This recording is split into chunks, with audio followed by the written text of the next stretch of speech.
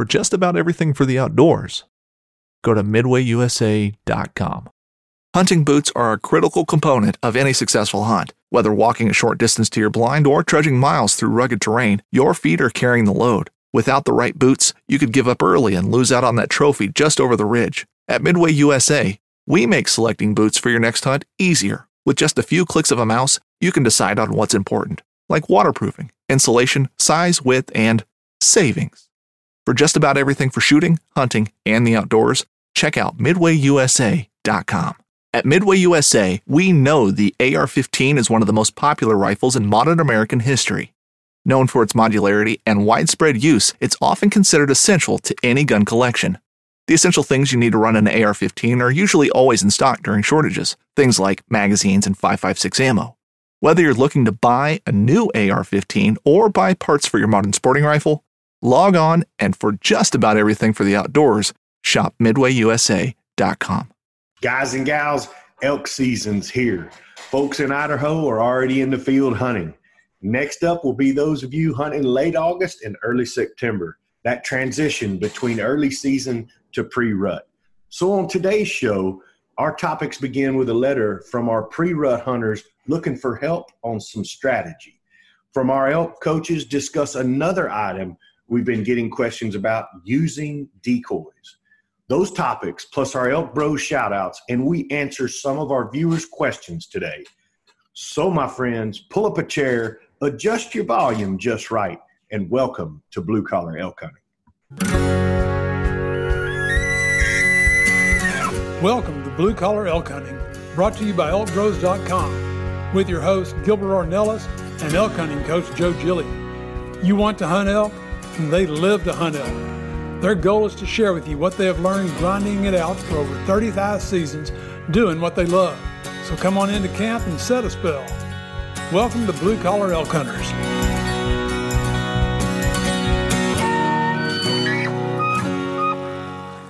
Hello again, everyone. If it's your first time with us, glad to have you. Hope you enjoy our show. And for those blue collar hunters following our show, welcome back to Elk Camp. I'm Gilbert Ornelas, the host of the show, coming to you from Spring, Texas, and joining me from New Mexico, your elk hunting coaches, Leroy Chavez and Joe Gillia. Good morning, guys. Hey, Good morning. Good morning, man. Yeah, I got the sun shining behind you. Yeah, it's not nighttime here in Texas right now. Good deal, bud. Well, fellas, it's time to get the party started. You Yes, know sir. what time it is. Elk Bros shout-out time. Shout out. If you're new to the show, these are just some of our cities with the most listeners topping our charts this week. Yep. So here we go. We're going to get – and, everybody, thanks so much. The numbers are just flying through the ceiling. Cities joining on, countries joining on, and we always want to be real thankful, and we always want to thank you guys. Every one of you that come on and listen, it's so cool to see those numbers rising every week. And we learned so much about all of you guys just by going and doing these shout outs. So we want to keep it personal. We want to keep this happening like this. And here we go. So topping the chart this week. In the 1840s, it was the starting point for pioneers, guys, on the Oregon Trail. And it's the hometown to Harry S. Truman, the 33rd president of the U.S. He was born and raised here in Independence, Missouri. Yeah! Missouri in the house, the Show Me State. Yes, sir. Show me state. Yeah, we've been getting a lot of Missouri, man. I think we talked about Missouri boys last week, didn't we? We did, yes, sir. Yeah. All right. Okay, the next shout out. Ranked as the second safest place in the state because this city sits on top of a shield volcano. Its soil is enriched with volcanic ash and perfect for growing the world's best potatoes. Rexburg, Idaho. Idaho potatoes. The potato farmers are in the house. Yeah. Hey, guys, thanks for listening, Idaho. No doubt. Thanks, Idaho. This city's original full name was El Pueblo de Nuestra Señora Reina de los Ángeles sobre el Río Porciuncula, and now simply known as the City of Angels. Los Angeles, California in the house.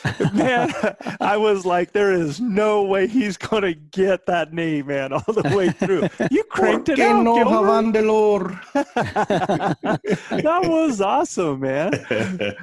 You know, I tell you, when somebody said, yeah, I'm going to go to, by the time, Blah, blah, blah, blah, blah. by the time they got done with that name, man, that's why people are like, Los Angeles, bro. Yeah, exactly. And then L.A. cut it down. LA. Yeah. And cut it down even more to L.A. I've got an uncle and a sister and several of my family members that live there. Uh-huh. Yeah. I don't doubt it, Gilbert. Yeah, we were just talking earlier because Gilbert told us that he's been everywhere except for Like four states. Four states? Yeah. Yeah, and you and your boy have a goal of actually going to every baseball venue in the country. Mm-hmm. That's pretty cool. Yeah, nice bucket list. Yeah, that's No a cool doubt. bucket list to do there, man. You bet. Along with hunting elk in every state that's got an elk season. I've got elk. Oh, yeah, I'm more in tune to that one. Yeah, for sure. If you like s'mores, you can send a thank you card to this city because it was a local businessman that developed the graham cracker, and they were the first to commercially produce marshmallows. So big shout out to Rochester, New York. New York. New York in the house. Yeah. New York in the house. Yeah, Rochester. Thanks, guys. Originally a settlement known in 1753 as the Fourth Creek Congregation, it was home to the North Carolina's Colony Frontier Fort and now boasts being the home to the only Egyptian mummy in North Carolina. Wow. Statesville, North Carolina, in the house. North Carolina in the house. Yes, sir. Remember, I'm a North Carolina boy. I have not seen that mummy. The only mummy I saw was in my house. Where'd they get the Egyptian mummy into North Carolina? They had to get him over from Egypt. Yeah, well, them boys can find anything in North Carolina. Let me tell you. I believe that. Put their mind to it. It's going to happen. For sure. All right. Joe, elk season's on us, brother. Yes, sir. Yeah. Well, I think we were looking earlier. Idaho was starting August 1st. August 1st. Yeah, they're out there right now. Yeah. So those guys are basically early season hunting. I mean, they're out there hunting these animals before pre-rut, you know. Utah starts in 2 days. A 17th, doesn't it? Yeah. Oh, that's right. Yeah, I thought it was the the 17th. It's the 17th. Yeah. Yep. Yeah, so we're looking at about 12 days 12 or something days, like that. Yeah. Mm-hmm. Yeah, so those, man, I tell you what, want to wish those guys good luck, and all of those September guys that are pre-rut, that's going to be a lot of the states. A lot of it, most of everybody out there is going to be starting right around August 31st, September 1st. And in fact, our topic today comes from a letter from Chad Hashin. I don't know if you remember Chad. He sent another one in to us. And he was on some episodes ago with a question that he had. And he sent in a letter that says, I was lucky enough to get drawn for an access permit in Colorado. Limited tags are given for all the archery season for this particular park. I think there was only something like 20 tags. So he's hunting an area that's very limited. He says, can you guys offer any tips or tactics for pre-rut hunting? Are there any certain calls or calling sequences that can get a bull curious or fired up in that early part of September? So basically, Chad, people ask if we change our calling throughout the year. And I'll tell you, we don't. I basically call the same way throughout the season. Now, a good thing to do at any time is to do things that might light a bull up. If you're talking about lighting one up, what's going to light them up is you got to remember it's when a cow comes in heat, right? So if there's any early cows that have come in heat, they're going to know by the sounds that they're hearing from particular bulls. So whenever you do any of those type of sounds that signify that a cow may be in heat, you can light them up. Last year, Chav and I, it was September 1st. Yeah, I believe so. The first. Yep, first day of September. Buddy, we are on day 1 of September 1st. Now, I want to tell you, we have talked to a lot of guys that have hunted in our unit. And, in fact, we were just at a shoot day before. It was yesterday. Yesterday. We were at a shoot yesterday shooting 3Ds and happened to bump into some guys that have been hunting in our unit. And they said, man, those elk just were not talking in that unit, were they? Yeah. And No, they weren't. And, the thing is you hear that. You hear people say they just weren't seeing any elk. The rut was late. Buddy, I'm going to tell you, and I'm going to kind of show you some of the things that we did. And I'm going to use another microphone here, and I'm going to try to get that so that you can kind of hear me. And I'm going to bring that up now, and I'm going to turn mine off, and we're going to kind of test that. So, Gilbert, can you still hear me there using that microphone? Yes, sir. Yeah, okay. I can hear you. So some of the things, the strategies that we use when we're hunting, man, we're out in the morning, and here's what my morning sounds like.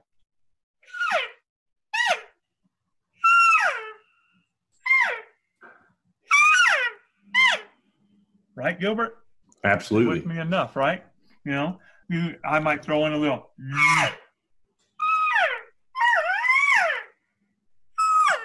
and throw those calls in different directions. Just basic cow calls. When you hear cow calls, they're just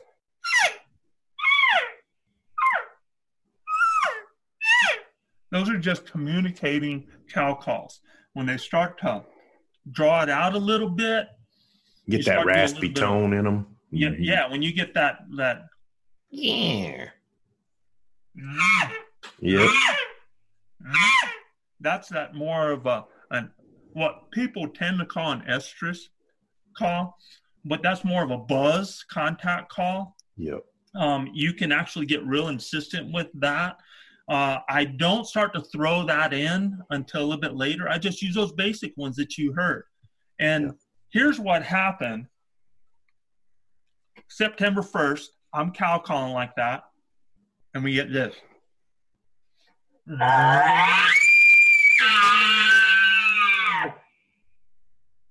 Now, let me tell you what. You get that call coming back.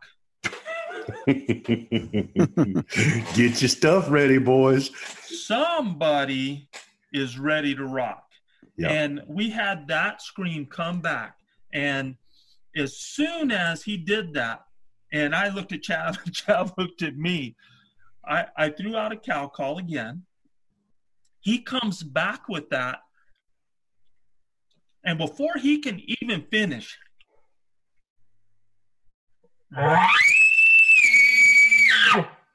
I come right back with a scream. I mean, cutting that puppy off.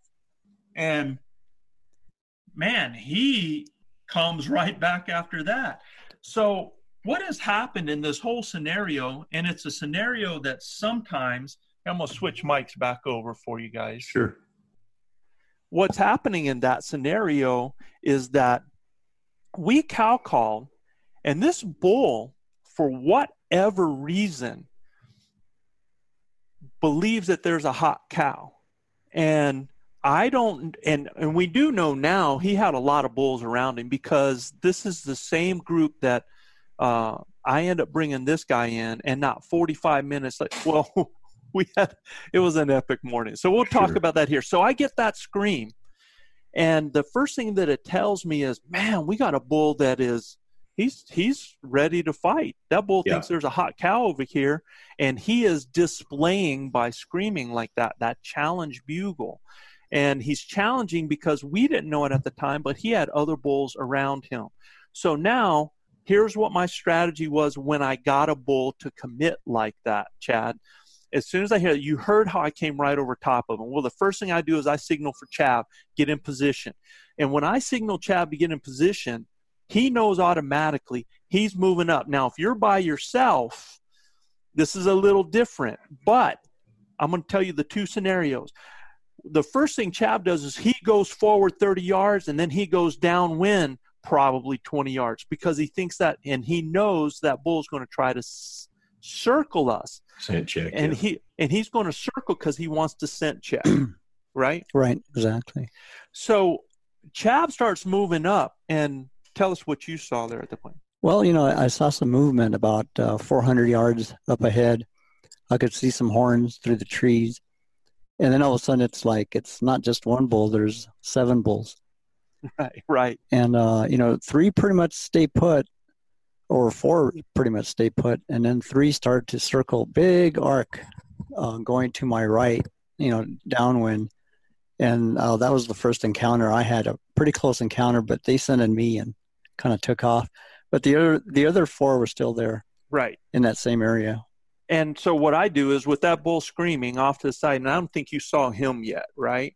No, but at one point I saw a huge antler. It was like, wow, there's a big one in there. They were all decent. Right. They're all shooters, very good bulls. So that's the reason when they heard this cow and there was multiple bulls there, they started actually, and this guy just cranked one out, challenge bugle, and it's like, hey, I am the dominant bull, and he was ready. So with Chav moved in position, I had moved back, and I used my number 1 call. I start raking a tree. Yep. And man, he is going berserk. And all of a sudden I can hear him circling to a point that he's actually going to loop around because he's trying to loop to me.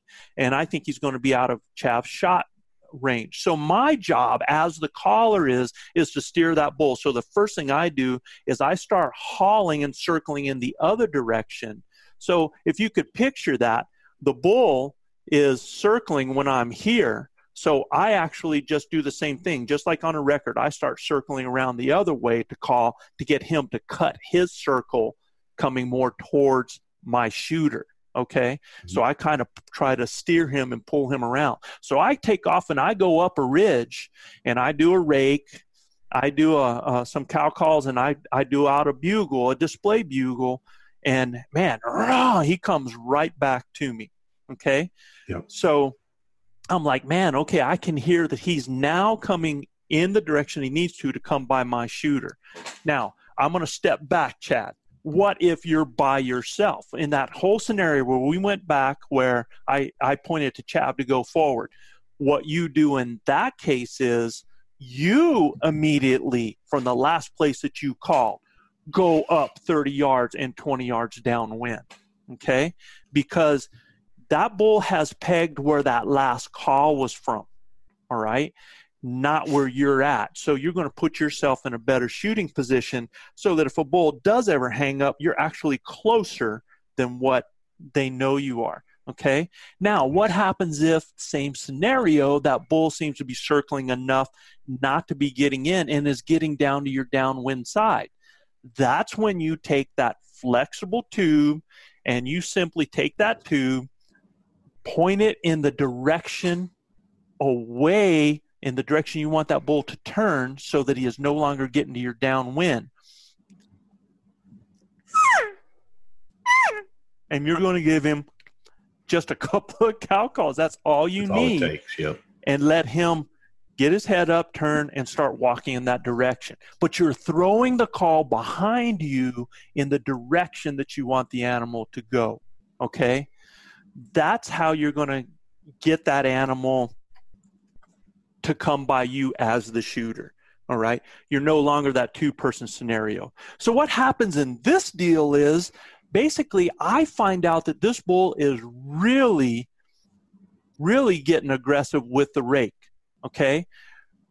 So here's what a raking tree means. When he hears a bull raking a tree, he knows that that bull is displaying for a cow. And he knows that there's a cow there. He wants a scent check to see if there's a hot cow. And so he is going berserk. All I had to do was keep raking the tree. Didn't have to do anything else. So I rake. He goes nuts. That was round 2 of the raking. I rake a third time, and I can tell he's coming by Chav. I hear him. I cannot see Chav, but I haven't gotten a signal from Chav of any kind, any verbal signal. He hasn't given me any other kind of noise to let me know that I need to move or that he's moving. So we're letting that happen. I'm getting ready for rake number 4. Well, unbeknownst to me, when I raked the tree the second time, you've got the bull in front of you. Right. Yeah. He's well, even backtracking just a little bit, he gave off a bugle and you cut him off. I don't know if you remember that. Right. I screamed that and cut him off. Right. And when that happened, the bull just turned around and just beat up this bush to smithereens. And then he started trotting, and I was still in the position where I was looking at the elk that had come around me. So I was slowly turning around, and he ran by me about 30, 35 yards. So, and he's going towards you. So I didn't have an opportunity for a shot, but and what's funny about that whole thing is, in my mind, I've already set my bow down by my feet because I'm raking a tree with both hands with that stick, right? So I've set my bow on the ground, and in my mind, I'm going, I'm not going to get a shot at this guy. I'm not even thinking about it, because in my mind, if he continues to circle and gets to the downwind side of Chav, well, it's all going to be blown up, right? Yeah. Well, yeah, it was a perfect scenario. If I would have been a little bit more alert and had actually turned my body, and get in a better position, I would have had a 35-yard shot. Yeah. And what happens, though, is because I did keep circling around, I got that bull to turn, and instead of walking on the downwind side of Chav, he walked on the upwind side. Yeah. So here I am getting ready to go rake the tree again, and I catch movement, and then there's that bull. And that bull is looking up the hill. Now, guys, listen close to this. This bull is feeding towards me. He's already heard that raking. He has it pinpointed, and he's working up that hill. A lot of times, especially us callers, we're tempted to throw out a cow call to keep that bull coming up.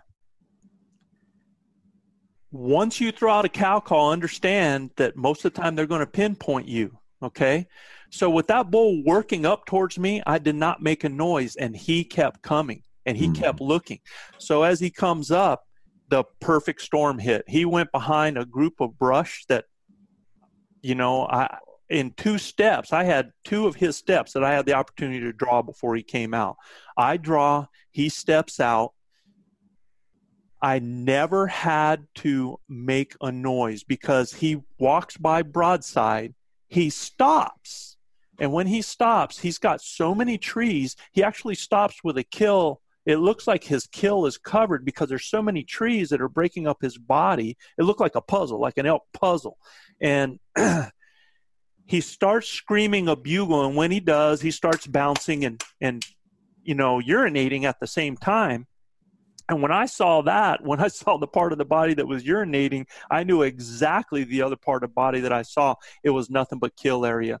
And at 18 yards, man, that happened. I drew back, let go, and the rest was history, But the whole funny thing about this story is it was not over.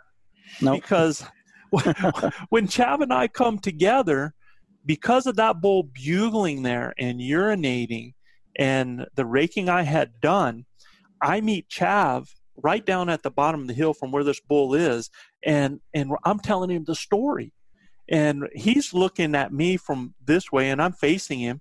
And all of a sudden, a bull comes hauling down the hill and puts on the brakes. Right. and Chav gets an arrow. I mean, right behind him, I'm actually telling him, bull, bull, bull, as I see the bull coming down the hill. Chav gets a chance to get an arrow on. The bull stops, and he's not 18 yards away. Yeah, he's close, yeah. And Chav draws, and he's so focused on the kill, he lets go, and a beautiful 2-inch sapling. Nailed it. I mean, dead center. He killed that sapling beautifully, man. Yeah, for a second you can visualize the elk with the sapling through a kill zone and the arrow sticking there, and you look at it and go, oh, perfect shot. Yeah. Except. Yeah. So, I mean, So when he does that, I start laughing, man. I'm rolling right now, and we're laughing again.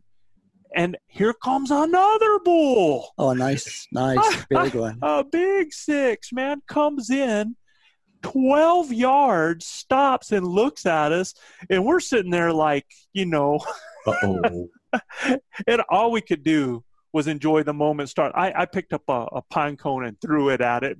Right. We just started laughing, man. It was unbelievable. Yeah, I mean, crazy morning. And that one bull that he shot at went up on the hill. I brought him back 3 more times. Oh, wow. Just could not get the clear shot before this other. And that's why this other one came running in, because we're laughing about it. It was comedy. We were having so much fun. And so we had seen where my bull went down, and I said, all right, we know where he's down. Let's head out of here. Let's make sure he has time to die. Let's go get the 4-wheeler, and we'll come back. Well, as we're walking, we're going down the road, and this is after everything. It's probably about 45 minutes later from when I first shot my bull. And we're going down, and I cow call and look up, and there's a bull coming down the side of the hill. Chab drops down, gets an arrow on. This bull comes down through the trees. And I mean, is jogging down through the trees. And when he hits the opening, Chab's already at full draw when he hits the opening. And this bull puts on the brakes and looks. Yep, that was it. And so, yeah. C'est la vie. C'est la vie, man. In opening day, Chad, September 1st, 2 bulls down in 45 minutes.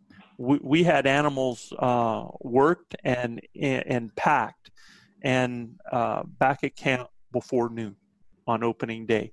So, that was a great experience where you hit something where those bachelor groups were together and really starting to feel it, and they were ready to rock. What I tell you is, for this early season, man, that's all you have to do. You work through, you do some calling. I always start with cow calls. I always cow call without my grunt tube. And then, once I have realized nothing is close, now you're going to cow call through your grunt tube and send it out. And sometimes you're going to hear what sounds like a cow call coming back. And, Gilbert, you told that story about those 7 bulls that showed up on you guys, right? Mm-hmm. And you said they never made a sound. The first thing you heard was some cow calls, right? That's right. Mm-hmm. I have a feeling you heard the bulls. Because it may have been, but I know there was a bigger herd further down. To the north of them. There were cows and spikes and stuff like that moving around. And I thought maybe that's what we heard, but you're right. It sure could have been some of those bulls mewing. There you go. Because, man, I don't know how many mornings we've gone out and I've cow called over an area, and you get a coming back. Yep. And it's actually bulls responding. And I killed a beautiful bull in a little hidden park one year that in the dark, they were answering me with nothing but mews. Wow. Bull mews. Mm-hmm. Okay. So I would think especially early, that could really happen, So yeah, that's a great tip, Chad. I mean, don't just assume that's a cow answering you. It could be a bull. Right. And these guys came in, and I did the same thing. I threw a mew back behind me, and they came in just like 3 boys out on a romp, man, and playing with each other, bouncing around and having fun. This bull comes up and in front of me and starts bucking and jumping like a doggone rodeo bull, man. And so I'm drawing, and he never sees it because he's carrying on, and he's only 20 yards in front of me. I cow call, he stops, and it's done. Right. Right. So, when you hear those, think about that. But all you need is, you just need those cow calls. Remember to do a location bugle. If you do get a bull that is fired up, and he comes back screaming the way I had showed you that one had done before, man, if he's fired up like that, you just cut him off, just crack him right back, smack him in the face, man. That's it. Tell him, hey, you're not the bad dude I am. But if he just location bugles you, that's a different story. Now you got to kind of take the temperature, like we talked about in our last podcast there. Okay. You bet. So those are some of the tactics that I'd give to you. And Gilbert, I don't know if I mean, you guys have been with me so many times. Is there anything I missed, or, you know? No, I think that's perfect. I think what he needs to be looking for, you know, definitely the cows where they're going to be at. And then I think everything will follow after that. And I've said this 1,000 times, those cows are slaves to their bellies. If you're in an area that's going to have oak brush and acorns and stuff like that, it's a perfect place to start. You know, it looks like Chad's going to have a great time. So we wish you all the best, Chad. You betcha. You guys in Idaho that are hunting, we're expecting to have some pictures early. You guys knocking them down. So we'd love to have them here on the show and display them for everybody to see and talk about. So you guys in Idaho that are already chasing bulls, we definitely want to see, giving kind of Idaho the laying down the gauntlet. Let's see how many bull pictures we can get from Idaho. Yeah, and you guys, man, all of you guys out there hunting this year, you know, we have our elkrose.com page, and we would love to put a gallery up of you guys that in what you've taken. So if you send us a picture to info@elkrose.com, if you send us a little story, we'll put that on there as well. You don't want to do that, just send the pic, man, and we'll put it on the website for you guys to check out so you can, you know, have some bragging rights. All right. So up next, we kept getting, and we've gotten a lot of questions on decoys. Had some great experiences with decoys. Yes, sir. And I mean, we got questions like, do you use decoys? Are decoys effective? Do they work? What's the best time of year to use decoys? What decoys do you recommend? Strategies for using decoys. And I'll just tell you, yes, we use decoys. Do we use them all the time? No. Do I have one with me? Always. And I think Gilbert always puts it best. Gilbert has a saying that it's better to have it and not need it than need it and not have it. Amen. And I think the reason that a lot of guys don't have their decoys is that sometimes they don't want to deal with packing it in their pack and then taking it out or carrying it. And if you go to our elkrose.com site, I put a little video that shows you an easy way to carry your decoy so it's really accessible. And we use them with multiple people. I think that's the best way to go. I think a 2-caller scenario is really good. So let's say, do we use decoys? Yes. Are decoys effective? Gilbert? Yeah, at 100%, absolutely, yes. I'm a fan, Joe. Yes. But one thing we're going to tell you is, if you use a decoy and it doesn't have a blackout on the back of it, in other words, something that doesn't let sunlight come through it, make sure you are not behind that decoy with the sun behind you, because it doesn't work very well. Well, it works, but they figure it out real quick, Joe. Yeah. So they are effective. I think another great story, you know, Gilbert and us have a story that we've told in the past about a successful hunt with that, where we actually set up the decoy way past where we knew the animals were coming from to where we set up to get them to actually come by us. So we gave the sounds like elk in an area so that when a bull came in, he had something to see, and he ended up walking past us to give us that shot.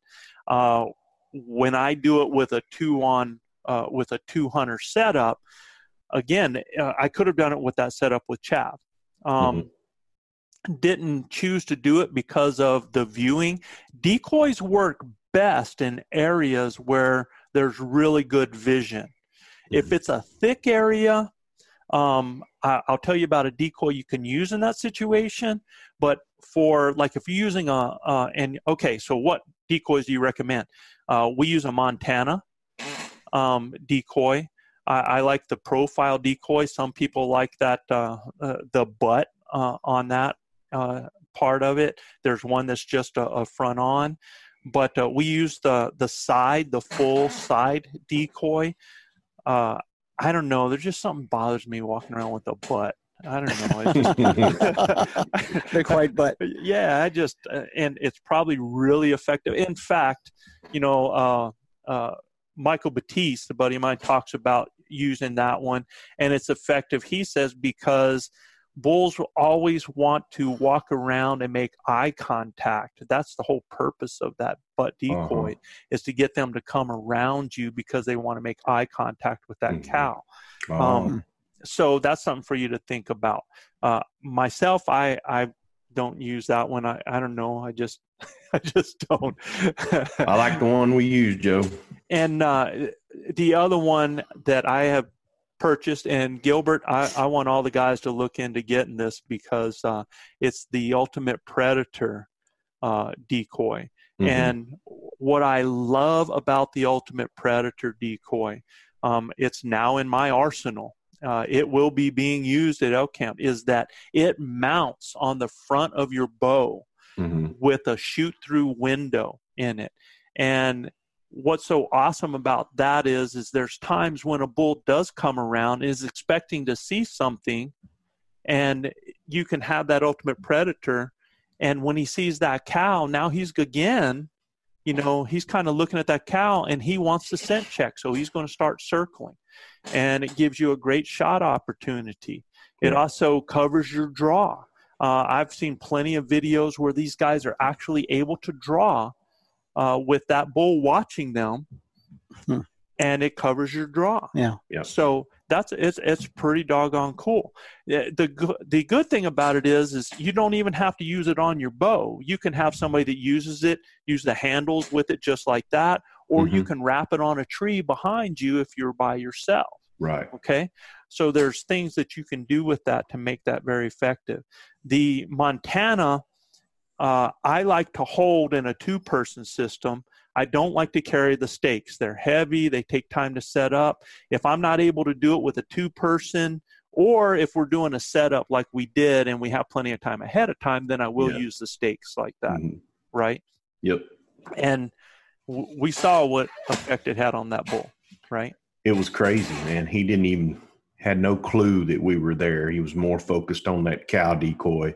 And, you couldn't have drew it up any better. It was, he read the script and did it, it was perfect. He got it in one take. I had another hunter that I had down in front of me. I put him down a good 80 yards. Bull came over the rise downhill, and bulls do not like to go uphill, y'all. Yeah. They don't like to do that. It puts them at a disadvantage. When he came up over that rise and looked up, instead of showing him the whole decoy, I just put the back end from behind a pine tree, stuck it out. And then when doing that, when he saw that and saw that movement, he started screaming bugle, walking straight up the hill, walked by my hunter at 10 yards. Wow. And it was over. Yeah. Real effective. Real effective. Especially in those open areas.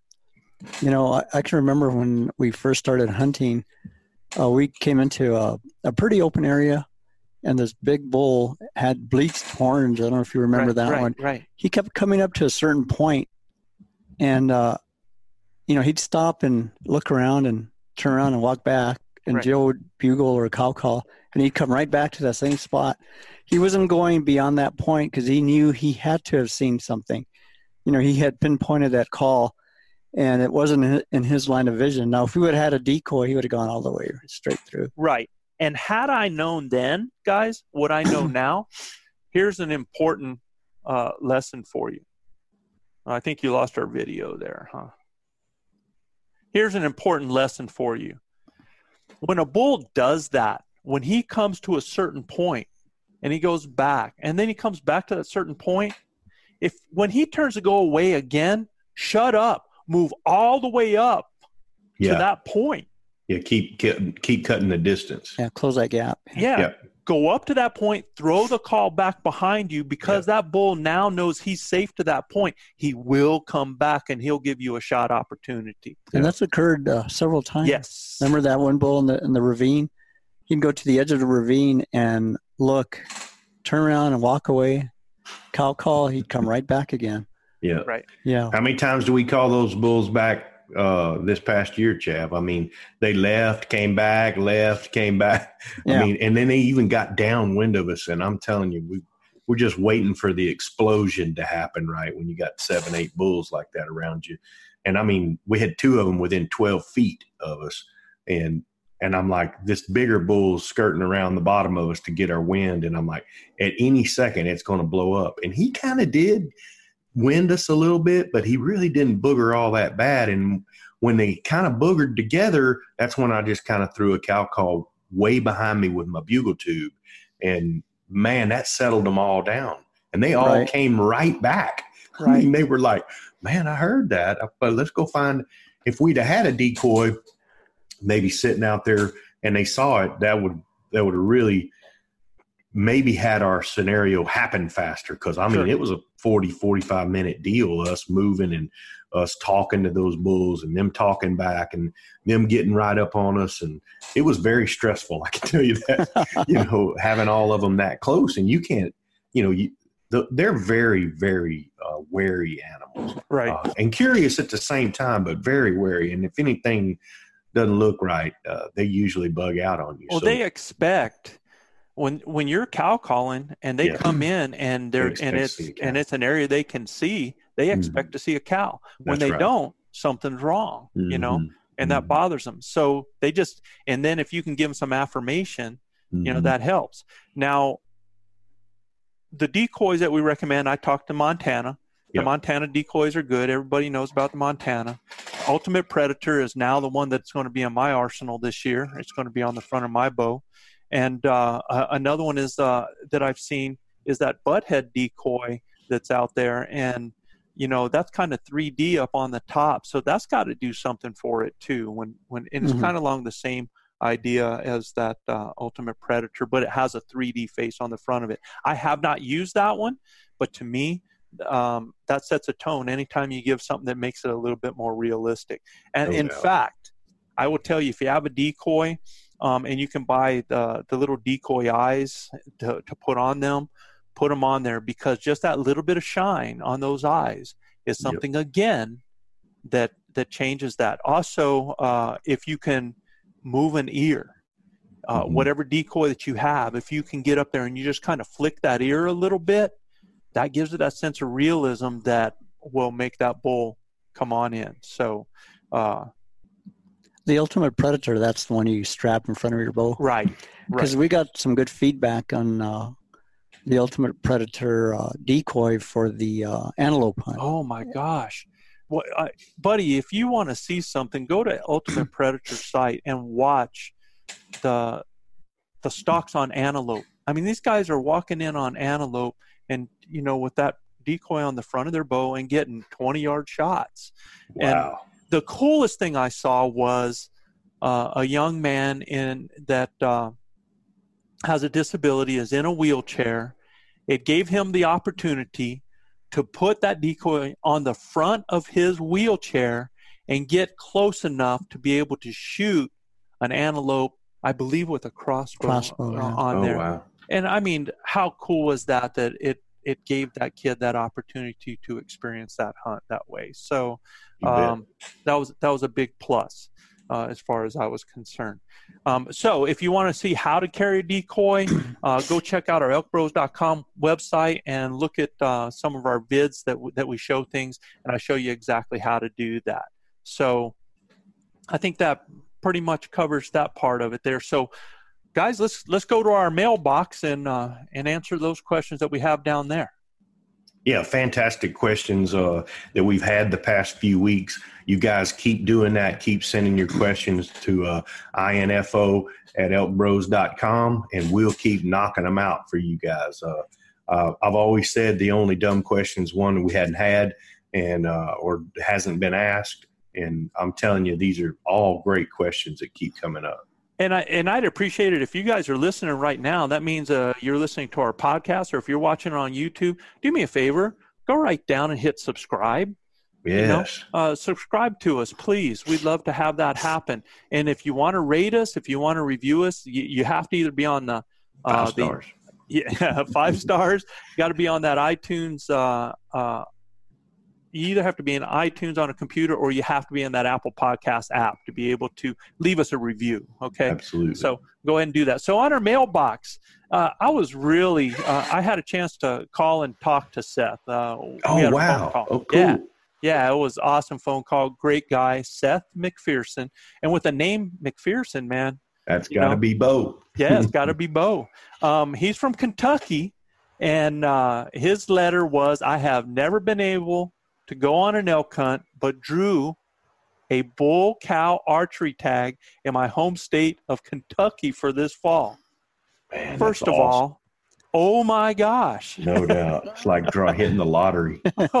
Well, there's 400 tags and Yep. 70,000 applicants or something like Wow. that for that. So, and he says, I have decided to do a DIY hunt on public ground. And his question is, will the elk act differently? That's his first question. And his second question was, what type of diaphragm would you recommend and what calls should I learn? Any advice or other tips would be appreciated. So, and he's hunting prime time September. And, Wow.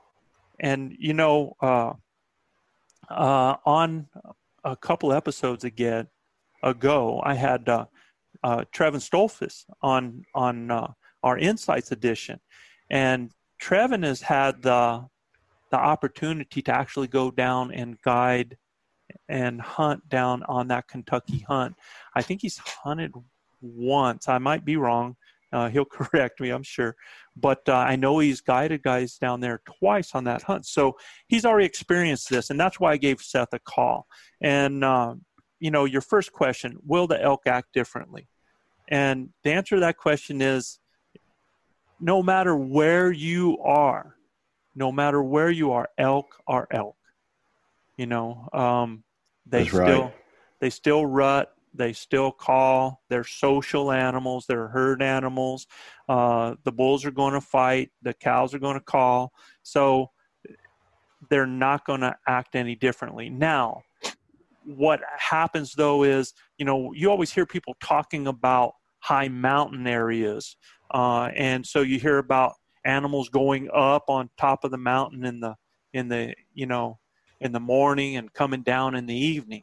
So your terrain and what type of terrain and where those animals go might be a little bit different. They might be looking for someplace that's cooler down in a holler someplace. Mm-hmm. They might still be going up, and I'm not sure what that terrain looks like. And now I can tell you one thing, I'm an East Coast boy, and I know it's thicker than heck over there. Mm-hmm. And here's the one thing that I did get out of Trevin that Seth and other people might be interested in. Gilbert and Chav, what Trevin said is a lot like what we experience here.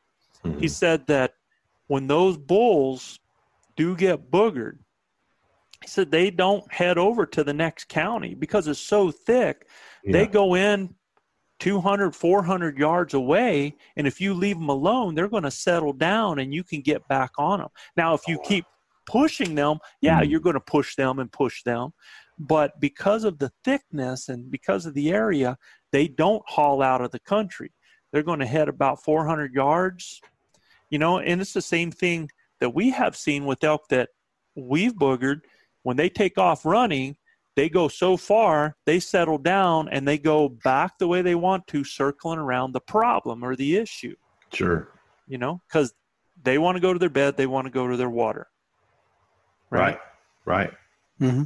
Yeah, so that's the only thing that basically in their behavior, how they act. Now, the great thing about where Seth's hunting is because it is so thick, man, when he gets a shot, it's going to be up close and personal. Yeah, no doubt. Most of that country that I've seen is pretty hilly. I wouldn't call it mountainous, but pretty hilly. A lot of draws, a lot of hollers, stuff like that. And I would think that on the episodes I've seen out of Kentucky, there's some parks and beautiful fields and stuff like that for those bulls to come out in, and pinch points. I think a lot of it's going to if he can do a little bit of preseason scouting and understanding where the water sources are there. Don't know if it's been a real wet summer in Kentucky, but, again, the elk are slaves to their bellies and they got to have water. So those are some things that might help Seth out. I don't think they're going to act any different than Rocky Mountain elk in the mountains where we hunt them as far as how they rut and stuff like that. They're still going to be callable. He's going to have an awesome time. They're going to start talking. And, some real simple cow calls is really what he needs to master. And it's not easy. A lot of guys want to use a diaphragm and it can take some time. So if he's not been using one right now, that can be a source of I wouldn't say a problem, but it can be something that, an elk knows real quick if you're the real deal or you're not. Right. Well, the nice thing though about these guys is they don't get called out a lot, and right. And it's not thousands of guys out there, so they're not that educated, I guess is the word to put out there. And which diaphragm would you recommend him trying to use, Joe? Because there's some out there that are difficult. Yeah, there are some that are difficult, and but I tell you, for years I've always used Primos black or white, and me too. Will do. But I know how to tune them. Right. And you do have to do some tuning with them. You have to do some work on them and get them right. I think you use the black, right? I do use the black quite a bit, use the white some to bugle with. But one of the ones that I started using here just the past few months is a Elk 101 call. Right. And it's real bright orange. Right. And I still had to trim it a little bit. But I'm going to tell you right now, right out of the box, yes, it is nasally and it cuts a little bit. I mean, pretty solid call. So, in fact, I was just getting ready to say, those calls, those Corey Jacobson calls, he's got 3 in a set. Yep. Got the contender, he's got the green, got the red there, or fluorescent orange, whatever you want to. I really like that one because you drop it on the ground, you're going to find it, Yes. But I will tell you that straight out of the box, you're going to get the best cow call ever out of these. Now, these are made by Rocky Mountain Elk Calls. His dad makes these calls, and so all of those, there's so many of those Rocky Mountain series. You got the Chapel series, you got the Elk 101 series, you got different ones there. They're fantastic elk calls. Yeah. I have also been using, and I think it's one of my favorite calls now, but I'm more of an experienced caller.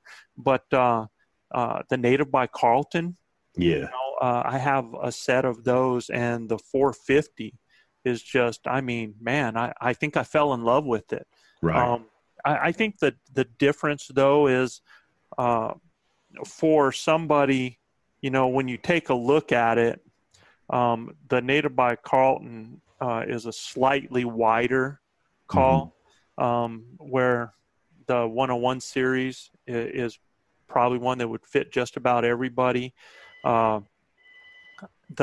For the experienced callers, though, this 450 for me is going to be one of my mainstays. The bugles that I can do and the cow calls with it as well. It's a 2-reed, and I've never been one to really use a 2-reed until this call. I know they have the 1.5 as well, but this one, the way the reeds are, the diaphragm latex, one's further up and one's further back, so they're not right on top of each other, and really lets me do some things with it that I want to do.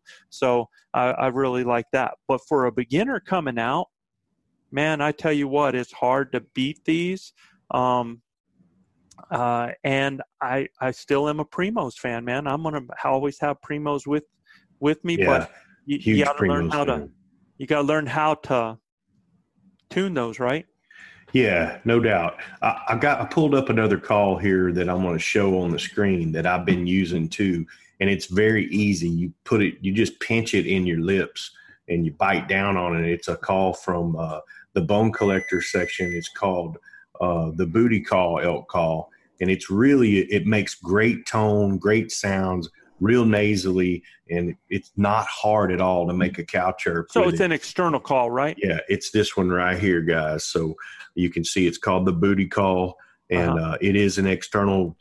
Has a lanyard. You just bite down on it, and I can even make a bugle with it. It's not hard to do. Okay. So real good call from Flex Tone. Yeah, and I mean, and Chav carried around a hoochie mama for years. So look, I was in my mule yesterday working on our deer lease, and was cleaning out some stuff, and there was a big hoochie mama sitting in there, and I'm and I'm like, God, you can't beat that. I mean, it's just so repetitive. There's been a lot of bulls killed with the hoochie mama. I like, if I have a hoochie mama, I like for it to be used in conjunction with the diaphragm, just to sound like there's more. Chav and I have used it for years. Me using the diaphragm and him using the hoochie mama. And how well did that respond for you? That worked pretty good. Right. I can remember calling for you just one time with a hoochie mama, and it came right up, came up a hill towards us. Yep. Didn't give you a good shot, but it's effective. Right. Very effective. So there you go, man. Seth, knock them down, brother. We want some pictures now. Yeah. No doubt. And for a guy, for his very first elk hunt to be in his home state of Kentucky, not have to travel out. Oh my gosh, that's just so cool. Next question is from Larry Gill out of Oklahoma. Larry Gill is actually somebody we know, and a real good guy. And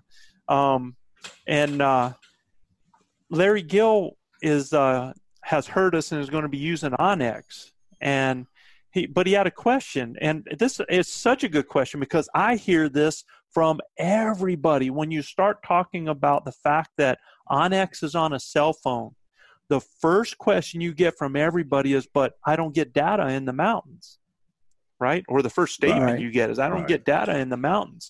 You do not need a cell connection to use Onyx on your cell phone. It uses the GPS function, and it works beautifully. It's amazing. Joe, do you have to turn anything off in your settings or turn on something in your settings to make sure it works? So here's what you do, guys. If you're going to, and I recommend everybody to do this, whether you can get data or not where you're at, I recommend for you to download the offline maps of the area that you're going to be hunting onto your cell phone. You go into Onyx on there, and you can, on the app on your computer, you can pick the areas that you're going to be, download those offline maps right onto your cell phone, and then what I do is I put my phone in airplane mode, because you don't want it looking for data, you don't want it looking for Wi-Fi. By doing that, I save my battery, and my battery is going to go forever. Whereas if you keep your data and your Wi-Fi and your Bluetooth on and all that stuff, it's always looking for something, and it takes that battery down. So download the offline maps, have them on there. And what's cool about that too is I find that if you do get data and you go to an area, sometimes when it's trying to pull the map off of that cell data, it kind of slows things down. If you go with the offline map, man, things are quick. Things are really fast. And I mean, the waypoints now, guys, that you can mark, they have so many different waypoints. You can mark specific waypoints for feed, for ATV, for camp, for a bull, for a cow, for a fox, a bear, whatever. Right. They have all these different waypoints to put down. You can actually have it track yourself, so that if you're going in a direction and you're wanting to get back the same way, you can have it track you, and you can follow that track all the way back out. So Larry, it's a great question, because I hear it from everybody and anybody that I introduce to Onyx. They're used to a GPS, having to get a satellite connection, and the phone is amazing. That's right. It's amazing. So the last question, Gilbert, was aimed at you. Right. It's from Andrew Walla over at San Antonio, Texas. And Andrew says, Gilbert, we're coming from San Antonio, Texas, and hunting at 11,500 feet.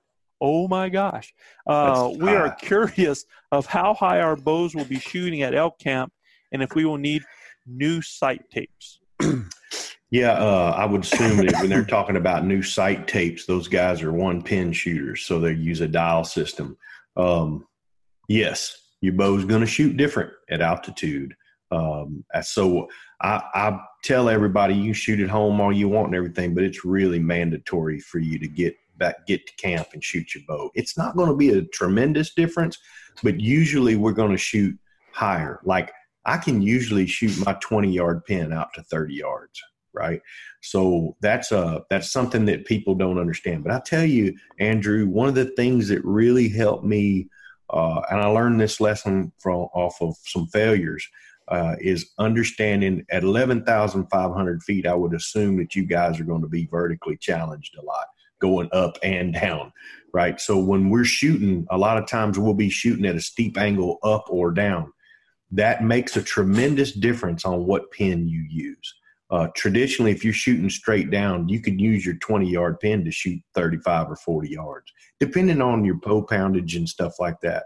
I shoot a real heavy bow, long draw, 30, 31-inch draw, and, 70 plus pounds. And so we don't have a whole lot of arc in our shot.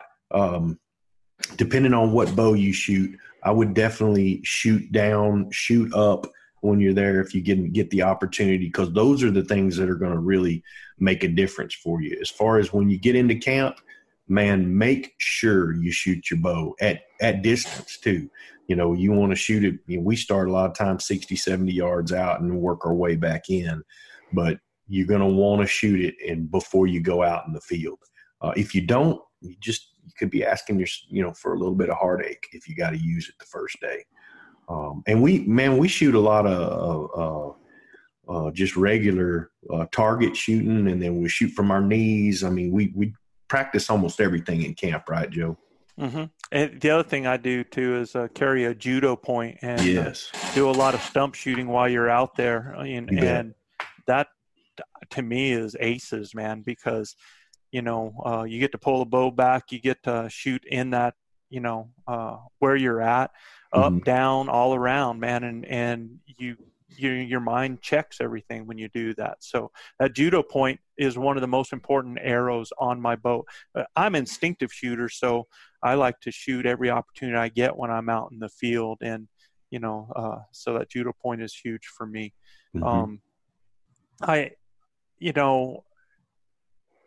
Anybody carrying a bow going from low up to high, a lot of things can happen. And Chav said last time, your bow can get bumped. Always, shoot your bow at camp, man. And we shoot every day because, that's a great point, Chav. As we're going through the brush and drop, we fall down, all kinds of stuff can happen and hit your sight and stuff like that. So you just never know. I'll knock my sight off. I fell one time up there where we were hunting, and it landed on some rocks, and it was not a lot, but it was enough to where, I'd come back to camp and I shot it and it was 3 or 4 inches right. And I don't like that. So right. At the end of the day, we shoot every day in camp just to make sure our bows are right where we want it. I don't shoot field tips. I shoot the broadheads I'm going to hunt with. I shoot them. I've got a set that I use to practice with and a set that I use to hunt with. Well, so, I don't know if it's the altitude or the air has something to do with the flex of the arrow or what, but I've even seen guys that come to altitude and they're shooting a little bit to a different side. Yeah. And might just be that air with the flex on that arrow. I have no idea, because a stiff arrow and will shoot differently than one that's got a little flex to it. Yeah, you're using a projectile no different than from a rifle, and I can't tell you, I've been all over the country hunting. If we shot a rifle in here in Houston and we take it to New Mexico, it's not going to be the same. Right. Been able to hunt in some real nice ranches in New Mexico and Colorado, and with rifles, and they're different. So you got to shoot them when you get there. Most ranches will make you shoot them, and you'd want to. So the same thing with a bow. I mean, traveling, your bow's getting jostled around. If you guys have been on a flight, I mean, I don't know if you've watched them throw luggage around, but it's not pretty. It's not pretty. So make sure you get you a good bow case. I'll recommend a Pelican or something like that. Put your stuff in when you're traveling, and then inspect all your equipment and everything once you get it back. And if you do go on an ATV or a UTV, yes, make sure it's in a case. Yeah. Mm-hmm. Yeah. Yeah, one of the biggest things where we hunt, we got a lot of dust. And so that dust gets in your cable guard and stuff like that, and your slide. And when you draw your bow back, you're going to hear it grind. You're going to hear it squeak a little bit. Right. And those are the things that'll drive a bull through the roof when it'd be so quiet you can hear a gnat fart at 1,000 yards. And when you drag that bow back, oh no, they ain't having none of that. They ain't living with the mice in the woods. So at the end of the day, it's just about, taking care of your equipment and understanding that things are going to be different, and taking the time out of your day to set yourself up for success. Yep. There you go. Well, Bud, I think that's going to conclude this one. And I think this is awesome. And we've got a lot of people that are out there that are pretty much set. You guys have been doing the work. You've been doing all the learning. You've been listening to this stuff. You've been reading other things. You've got your gear. You've been practicing, working your skill set. Man, just go do it now. Believe in yourself. When you feel that bow get in your hands, I want you, as soon as you step in the woods, to know that you can take an animal on that day, because you can. And you just keep working that confidence. And if this is your first elk hunt, that first legal animal that you see, and you've got a beautiful ethical shot, like the shot placement we've talked, take that animal. And because you start doing that, you get that first one under your belt, it's going to get easier. It's going to get better, and you're going to get more experience, and your confidence goes through the roof. And a lot of times success is all about confidence. Okay. You bet. Guys, please, like we said earlier in the show, please rate and review us on the Apple Podcast. If you have any questions, you want your questions aired out here on the show, please email them to info@elkbros.com. For Joe and Chav in New Mexico, I'm your host of the show, Gilbert Ornelas. We'll see you next week right here on Blue Collar Elk Hunting. See you guys.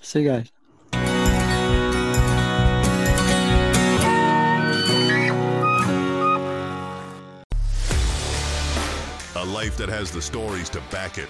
A life to be proud of. It's a Winchester life. Yeah, baby. 6'8" Western. Oh, mule deer, baby, right there. Tune in every Tuesday at 7 p.m. Eastern on Waypoint TV. Brave anglers search for the one they call king, but who will take his throne? Tune in to Waypoint TV's Battle for Silver, Saturday, May 18th from 12 to 6 p.m. Eastern. Presented by Abyss Battery. Waypoint TV.